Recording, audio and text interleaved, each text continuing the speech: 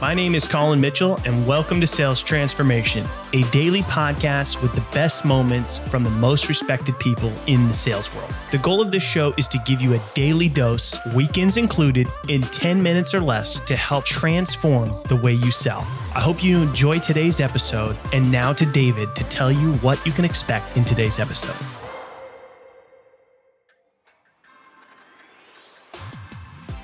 How do you personalize even when everyone else is doing it? Brought us back to discuss how you can leverage personalization in your cold outreach and be effective even when everybody else is doing it too. Whether it's on the phone or via messages, there's a surefire way to do it, and you'll find out how in this latest episode of Sales Transformation.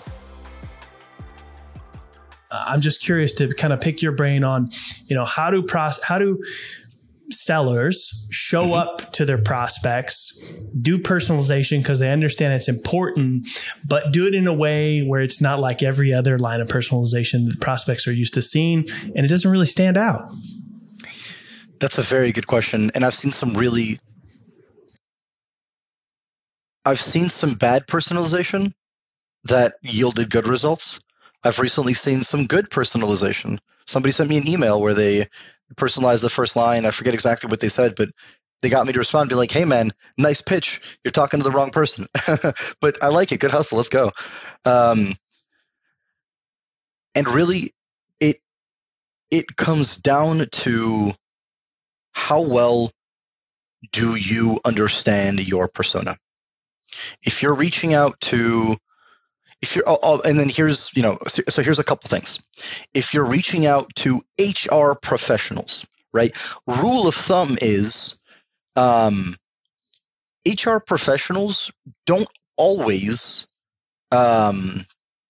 change careers that often, or change jobs that often, or move companies that often, right? In my experience, and having sold having sold a couple different technology solutions into varying HR departments of different sizes and whatever, it's not uncommon to see an HR generalist that's been there for 20 years, right? Or the VP of Human Resources who's worked their way up for 30 years or something like that at the same company, right? So based on the fact that it's very common to see long tenure for that persona, I might lean into it and say, hey, I saw, and then I might try to use really complimentary language. Like, hey, Colin, I saw that you've been, leading the HR department for almost 20 years now. Given your extensive tenure, given your incredible breadth of knowledge or something, right? I'm not just dropping not just dropping a data point and then kind of talking about it like a robot. People love being complimented, and people love talking about themselves, So just kind of lead into those things too.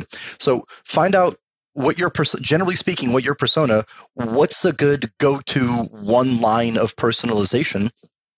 For HR professionals, it might be their tenure.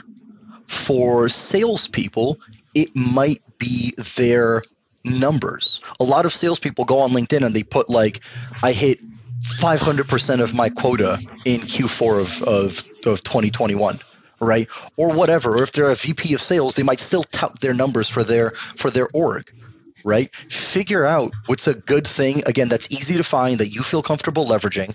And the best way to do it is understanding what's relevant to your persona. Yeah.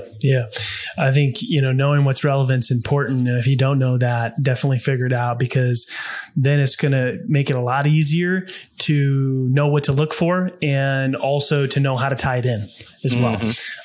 Because, personalizing is great because it shows people that, hey, people are used to getting so much junk, so much spam, so much crap messaging that's just, on automation, not personalized at all. So just a little bit shows that, like, hey, I'm actually a real person. I actually did a little bit of research, took some time. It's going to go a long way with just, building some trust. Now, we talked a lot about email, but talk to me, how would you use this information in, say, cold calling? Sorry, you broke up a little bit. How would I leverage that information in a cold call? Yeah. So we talked about, how to use this information kind of structure in an email, but, how would you use this same information in a cold call as well? Oh, man. Like if it's an HR professional who's been there for 30 years, I'd say, hey, Lori, this is Rod Baptiste of ZoomInfo. How's it going? Great. Side note, previously I would ask for permissions. Like, I know I'm catching you out of the blue. Haha. That was one of my things. I would always say I'm catching you out of the blue, and then I would laugh. Some people thought it was funny. I never thought it was funny, but laughing at your own jokes tells people it's okay to laugh. It makes it, disarming and all that good stuff. Hey, Lori, this is Rod Baptiste of ZoomInfo. How's it going? Great. I know I'm catching you out of the blue. Do you have a quick second? Awesome.